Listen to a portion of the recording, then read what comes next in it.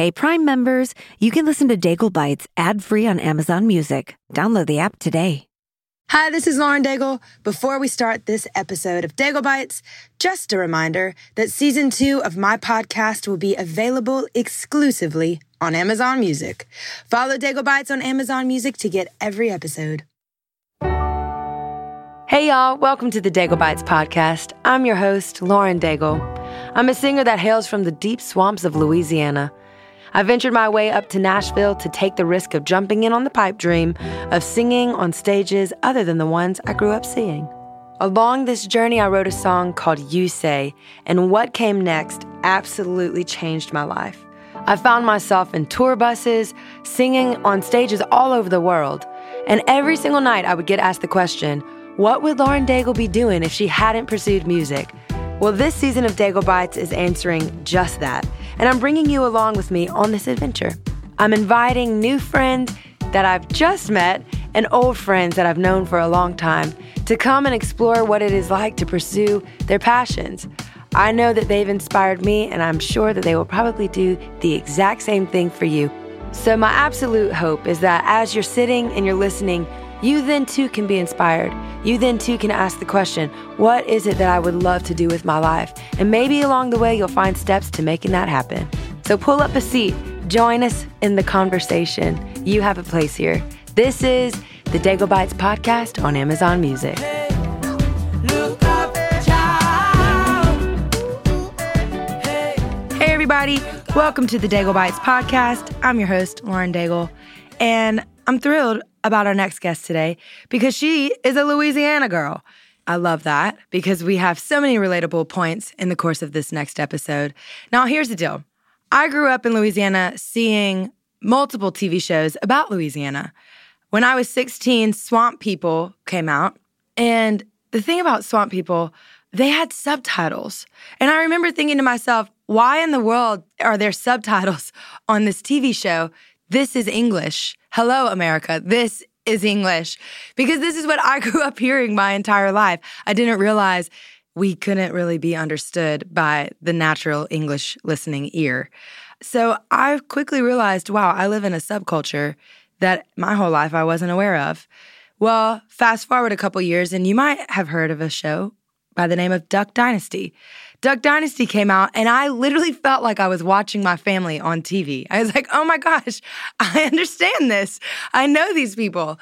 This is a world that I am all so familiar with.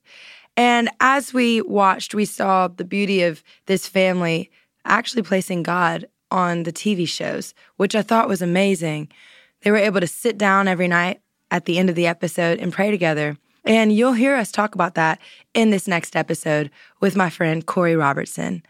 Now, I met Korie prior to this via her daughter, Sadie Robertson, and I've always wanted to have a TV show. It's something I've been curious about for years and years and years. What would it be like to have a TV show? Whether it was a reality TV show or whether it was scripted, I've always been curious of what it's like to be behind a camera. So Korie is my next guest. She has a litany of accomplishments, including being a New York Times bestselling author and the star of A&E's Duck Dynasty. She worked in the family business, Duck Commander, and she's also a co-owner of Tread Lively Productions. She is super passionate about motherhood, adoption, empowering families around the world, as she has 6 children and 4 grandbabies, and they all live in West Monroe, Louisiana. A little bit of my stomping grounds as well. Would you please help me welcome my next guest, Korie Robertson.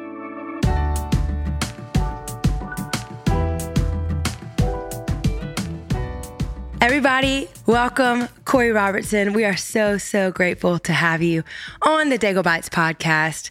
Korie, I am so grateful that you've taken time to just come and be a part of our show. It's exhilarating to see other people that are doing profound things, especially for the kingdom of God. Tell me kind of the backstory of how you got to where you are today. You can start as young as like 4 years old with your first dream, or you can start wherever in the story that you know, oh, this is what I was created for. Oh my goodness. Okay. Well, first, thanks so much for having me. I love that. I'm so honored that you would ask me to be a part of this. And I love the concepts and of what you're doing here. So thank you. So a little backstory. Goodness. Okay. Well, I got married at 18. Willie and I were 18 and 19 when we were married. So we were just like babies, had no idea we're going to live on love, of course, you know. I love that. And we pretty much did. That's about all we had was love at that time. But we had a lot of fights along with that love too, because we were young and learning along the way. But yeah, so Willie and I guess both have always been dreamers. I can like come up with 100 ideas of what you could do. Like right now, like I love that. And so I think it was whenever we were turned about 30 that we kind of like went back and decided to work for the family business, which was Duck Commander. And really just kind of like we had some vision and some new ideas for it. It was kind of like had been a family business for a long time. And we really, honestly, Willie didn't even want to have anything to do with it at first because he was just kind of like, you know, that's why he grew up. He wanted to go do something different, chart his own course. And then we kind of had some ideas. We were like, you know, I think we could really, really do something here. And so we started running the website out of our home, like in our bedroom was our computer. Yes. We're running the website. We made this little club called Duckaholics Anonymous that were like for like some extreme duck hunters. And we like made newsletters and like, we just kind of like just started dreaming and like, what other ways could we have fun with this like duck call business? I knew nothing about hunting, but I was like, I didn't necessarily grow up in a hunting family, but I was like, okay, I'm going to learn everything about it. And so anyway, we kind of started doing that. And then I remember I loved reality TV and I was watching reality TV shows and I was like, you know, I think our family is just weird enough that like we could do this. And I was like, you know, it would really be, I wish I could say I had this like really lofty, like spiritual goal because I really, God used it in such amazing ways. But honestly, I was like, we could sell a lot more duck calls if we had a TV show. Like this is basically like a, 30-minute commercial for our brand. We would do like your family. I was like, Willie, your family's weird and quirky. And you've got Uncle Si, who's like, totally crazy and all this. And I thought, we could just do this show that just tells the story of the family business. And people are interested in family businesses right now. And so we just started doing it. We had been kind of filming. They had been making all these DVDs for years of the guys hunting. And then we were like, rather than just have the guys hunting, let's show like it's in the office and what do we do and making the duck calls and shipping them and all the problems that we might have. And so we did that for just like a little teeny tiny network called Outdoor Channel that like only like extreme. I know Outdoor Channel? Okay. Girl, I'm from Louisiana. Yeah. We had right. Duck Commander duck calls. My parents had them before we were born.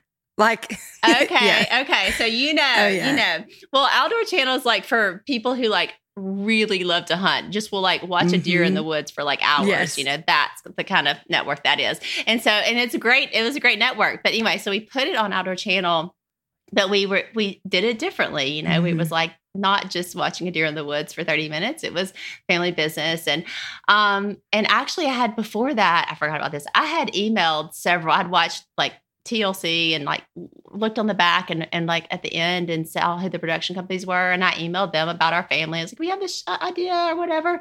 No response whatsoever. How did you get connected with the Outdoor Channel? Outdoor Channel. So there was a gun company, a company that was one of our sponsors that kind of came to us with the idea at the same time. We were like, hey, why don't we partner? And they had the money and the connections with Outdoor Channel. And we were like, had the willingness to do it. And so, we partnered with them and they picked up another production company that helped to make it happen. Wow. Yeah. So that was, 2007, maybe 6 or 7, I guess. And we did that for several seasons and someone noticed it, a production company noticed it that makes, TV all around the world and emailed us just to information@duckcommander.com. It's like, hey, I think you have what it takes to do a big show. And we were like, yeah, we do too. What do we do? And it really just went from there. We actually had all the footage for like kind of a sizzle to sell the show because we had already been filming. We had done like I don't know, 3 or 4 seasons by that time. And, you know, it was getting some kind of attention on the Outdoor Channel world. We won a Golden Moose Award, which is like the award for the Outdoor Channel, Yes. you know.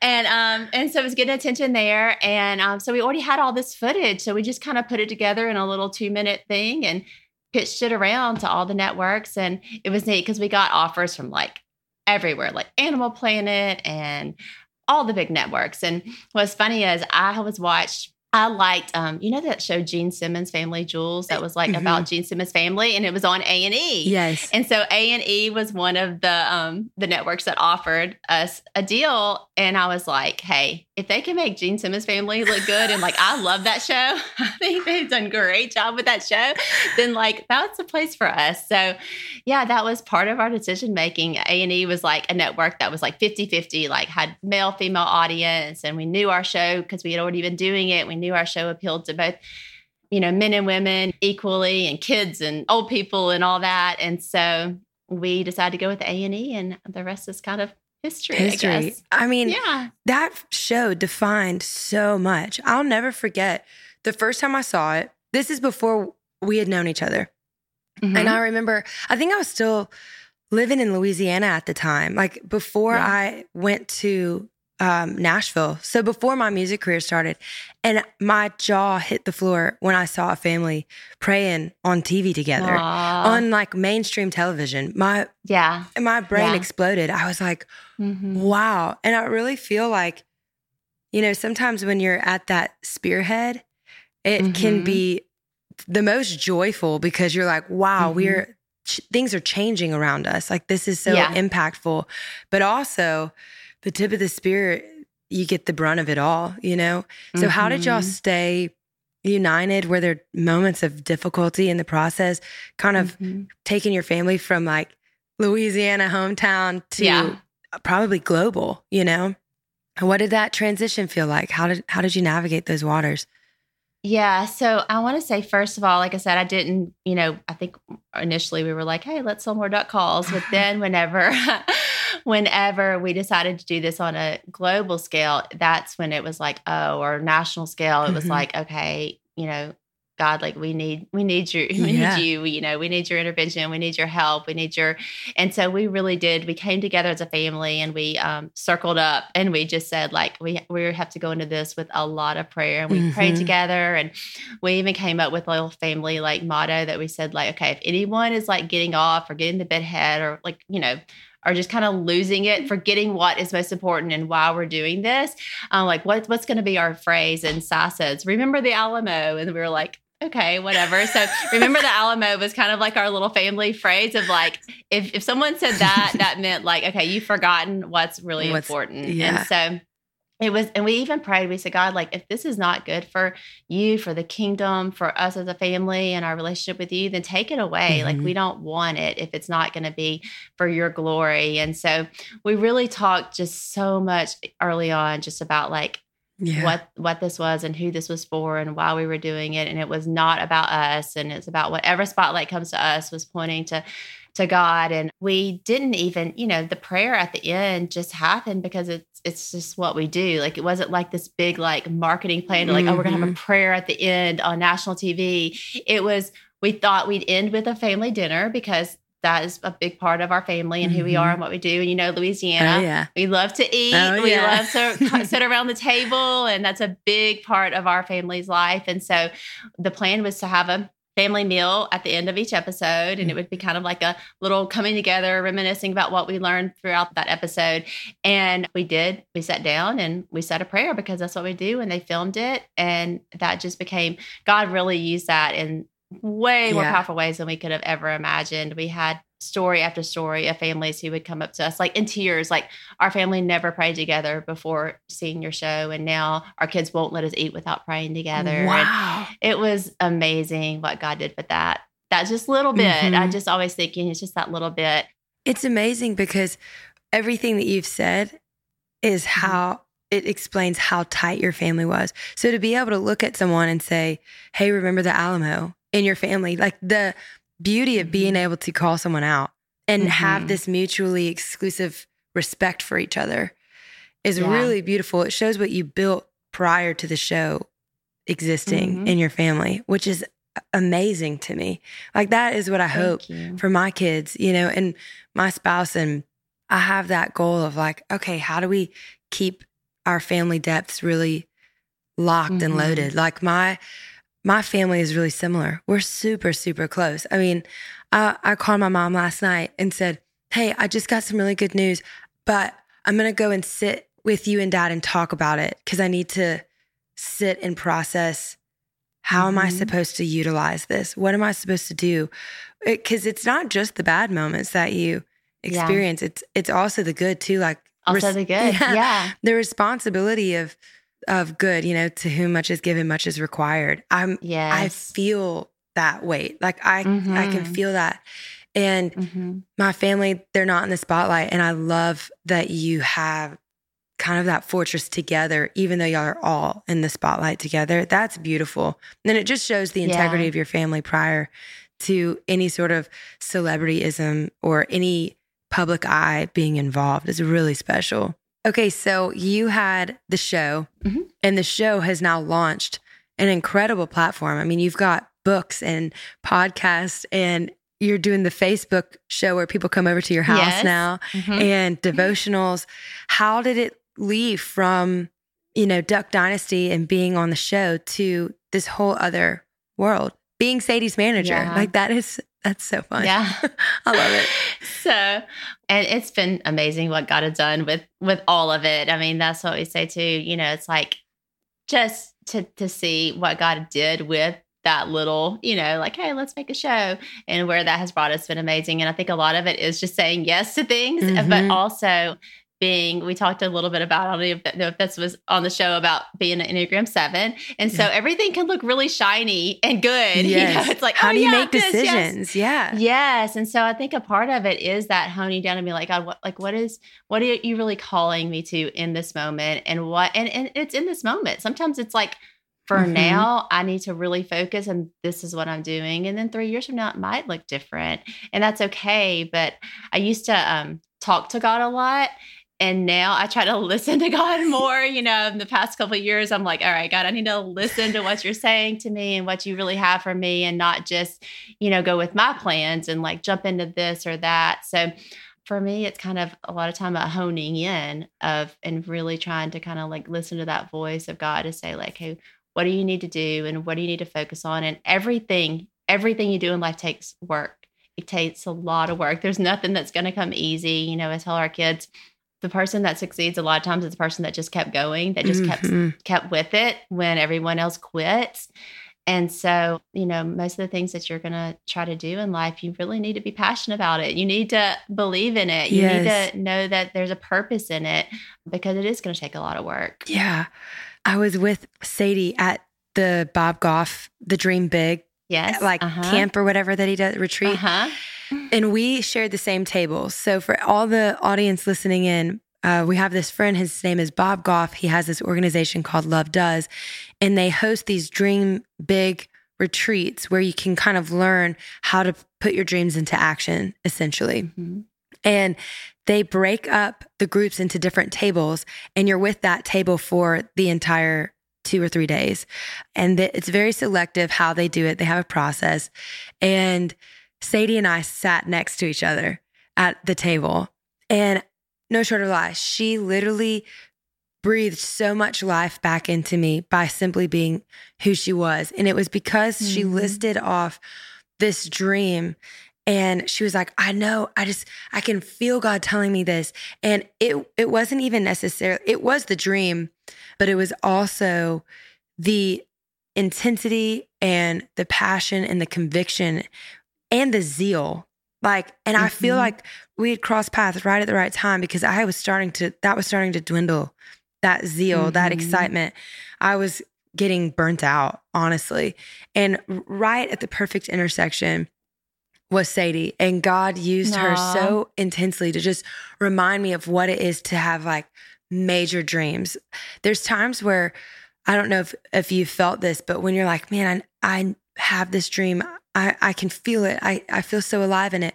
But after a certain amount of time when you feel the resistance and you're like, whoa, the resistance feels a little bit stronger than forward motion right now. And you kind of get stuck in that weight, I guess. Sometimes you start to regress and you say, okay, maybe I'm dreaming too much, or maybe this is too big, or whatever. Sadie was like, this is my dream and I'm going to make it happen. And I think it was surrounding the Live Original curriculum. Like it was I think it was in that phase where she's like, I'm going to make a curriculum and I'm going to give it to girls all over the world. And I remember hearing that and saying, Lauren, that's how you used to be. Don't let this harden you. Like it really struck such a deep chord within me. Have you ever felt those moments? Have you ever felt the resistance where you're like, I've got to really work hard to keep dreaming?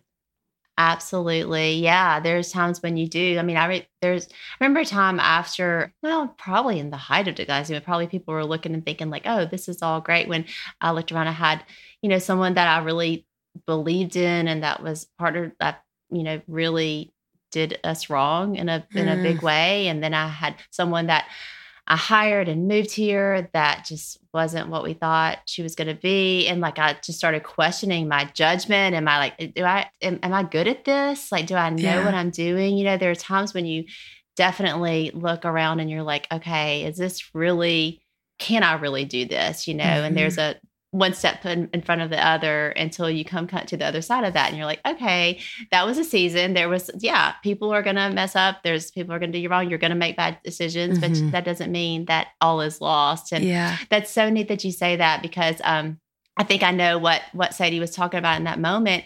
And the thing that she was so passionate about then, she did it like twice, and then she moved on to something else, but it's doing exactly what she wanted to do, but in a different way than she thought it was going to be. Yeah. She had this vision for this kind of box that she was going to send to and help girls do Bible studies all over. Yes, that was it. All over the world. And she did it. And like the way she thought it was going to come out didn't come out exactly right. The logistics just weren't quite right and all this, but the dream and the heart behind it was right. And so that has shifted. And now she has an app called Hello Sister where she's equipping young girls to and women. I guess I shouldn't say young girls. There's all ages on the app that are. It's a sisterhood where they're encouraging one another through Bible study and studying together and doing workshops. And so it's like it's the seed of what that dream was then. But she had to go through a process of trying it one way and then realize, okay, that's not the way. But that didn't make her give up and quit. She just had to come at it a different way. So I think that's important when you have a dream. Don't think that just the first way you try it, if it doesn't work, that means it's a failure. Yeah. There's a quote that I love. I actually have it on a chalkboard in our house, and it says, if you try and you fail, you're not a failure, you're a risk taker. Yes. And I love that so much because I just think it's so important that we are as children of God, like we have the Spirit of God inside of us, and we should be like the biggest risk takers. We have we have this power in us that like we can do anything. And so, I want our kids to be risk takers. I hope that, we've modeled that in our family. And because I really do believe that, us as believers, we have the Spirit in us, so there's nothing we can't do. Yeah, I used to tell people all the time, it's a risk to the world, but it's faith to the kingdom. Yeah. Like that. Yeah, that's good. Thing of like, okay, it feels like a risk when you're looking at it. You're like, oh man, I could lose friends, or I could lose money, or I could have to face rejection, or I could, you could list so many things. But in the kingdom, it's like this igniting of faith that you're like, wow, I can actually only rely on God to do the next step. Yes. Like I really can. He showed me this picture the other day. It was like I was standing there and there was this little tiny element of light, like right by my feet. And that was it. Like everywhere around me was completely black, but there was this little remnant of light. And I just heard, not audible, but just like in my spirit, heard the word shadow light. So I went to look up, what is define shadow light? And it meant the projection of light in a dark space versus the darkness overtaking the light. It's so beautiful to see that sometimes it's just enough light that he gives for the next step. I didn't have a full encompassed view of the path, like just that the faith for the next step is so profound and so poignant. And it's fun. It's so fun. Okay, so this is a hard left, but you have an onslaught of children, right? And yes. How did you come about adoption? What was that like? I say all the time, like, I might have kids of my own, but I for sure want to have kids that are adopted, you know? I love that so much. Yeah. So I was actually a senior in high school when I went to a Christian school, and my Bible teacher adopted that year. And he just like, I felt like, I don't know if everyone else felt like that, but I felt like that's all he talked about was like adoption and taking care of widows and orphans and what religion that is pure and faultless looks like. And I just knew that I wanted to do it. And our family was always like, my parents still have people living with them right now. Like we always had people living with us. I don't have adopted siblings, but there was like never a time that somebody outside the family wasn't living in our home. And it would be like single moms with babies. And so I was like another little mom to these babies that lived with us for 6 months because they needed a place, because they were getting out of an abusive situation or we just always had a very open home. And so family, we have a big family, but family always seemed even bigger than just what. And we grew up in a very similar environment. Yeah. Okay. Yes. Yeah. And so, so I always just knew that I wanted to. And whenever Willie and I started dating, which was young, we got married at 18 and 19, but that was my senior year. And he was like, yeah, I want to do it too. He was never a question. So we just knew that adoption would be part of our family story. And so I had John, Luke, and Sadie, and then we adopted Will. And I was like, wow, this is the way to do it. Like no stretch marks, no morning sickness. Like, it was amazing. You know, it was awesome. And it was like, Will was just the greatest little Christmas gift that we could ever imagine. And then we had Bella, and then we, Rebecca came into our family when she was 16 as an exchange student, and really had just planned to be here for a year. And now she's 32 and has never left. And we just fell in love with her, and we're like, stay and be ours. And so, and she gave us our first grandchild, Zane. And now we have 4 grandbabies. And then we adopted Rowdy when he was 12, and that rounded out our family. So now we have 6 kiddos and 4 grandbabies, and life is good. I love Very that. Thankful. I have a moment like that too in high school. Same thing. It was the first time I ever heard about human trafficking. And I remember sitting in the classroom, and it was my speech and debate class. My friend comes to the front of the classroom and gives this entire speech about something. And I start sweating bullets thinking, have I missed an assignment? Are we about to all have to give speeches on like a topic today? Like, I didn't know we had an assignment. And then afterwards, the teacher comes up and said, I wanted her to be able to share something. She came to me and said she was really passionate about learning of human trafficking for the first time. And she was so moved that weekend at church that she came the next school week and told our class about it. And I felt like my world stood still, and tears just fell down my face. And I remember just crying, learning this information, and like looking around the classroom, like everyone else is feeling it this way too. You know, well, fast forward now, I've been able to partner with so many different organizations that work in those spaces, but I feel like that with adoption. Like I feel that kind of, you know, if I have kids of my own, awesome, that's going to be amazing. But I feel the call to adoption. Do you ever feel like sometimes you have the zeal, the joy, the excitement, the exuberance, and God almost puts that in you so that you take the step? Because if he showed you what it was actually going to entail, you'd never do it. Absolutely. I think hope is a really important thing in anybody's life. I think just holding out to that, like God promised that he is for us. He wants good for us, and just the hope that like he will come through and whatever that looks like, you know? And so try to just hold on to that. And I think if it's up to me, then it's gonna fail. Like it's not gonna work. I'm gonna get exhausted, and I'm going to, but I know that I have like someone greater and something greater that's like holding me up and carrying me. And I've seen God fulfill his promises time and time again, and not in my timing and not in the way that I thought it was going to be, but I've lived long enough that I've seen it.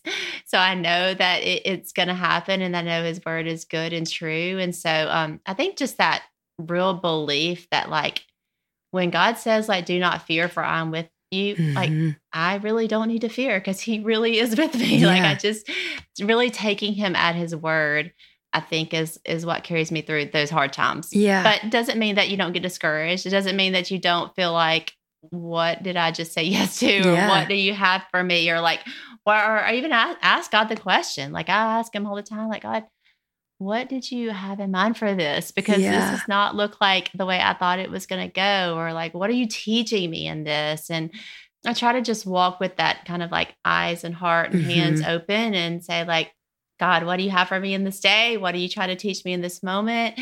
You know, saying yes to those gentle little nudges that he nudges us along the way. And he never fails in the end. Doesn't mean there's not hard times in the middle or in the beginning, but in the end, he always comes through. So just sticking with that is what carries me. Wow. Well, I love it. Thank you so much for your time. I'm so grateful. Just grateful to get to chat with you. I feel inspired.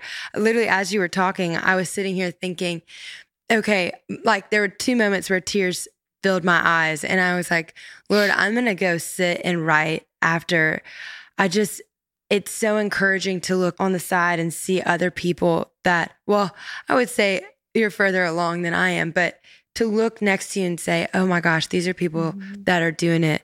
They're doing it with faith as the focus. And they're also still dreaming and still planning and still running. It's exciting to know that people are still doing it with joy too. It means so much. Thanks so much. I have loved getting to know you and just cheer you on your journey. I'll never forget. I think it was Dove Awards when you got up and accepted like your first time maybe award. And I noticed your accent. I was like, I think she's from Louisiana. And I was like, I have to meet her.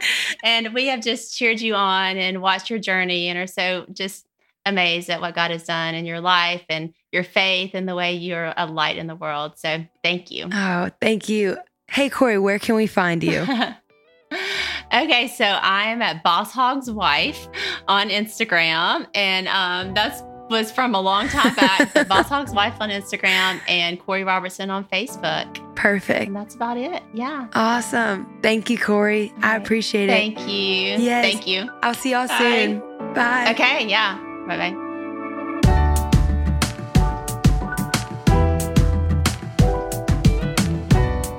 Daigle Bites is an Amazon Music podcast hosted by me, Lauren Daigle, and produced by Elizabeth Evans Media Productions.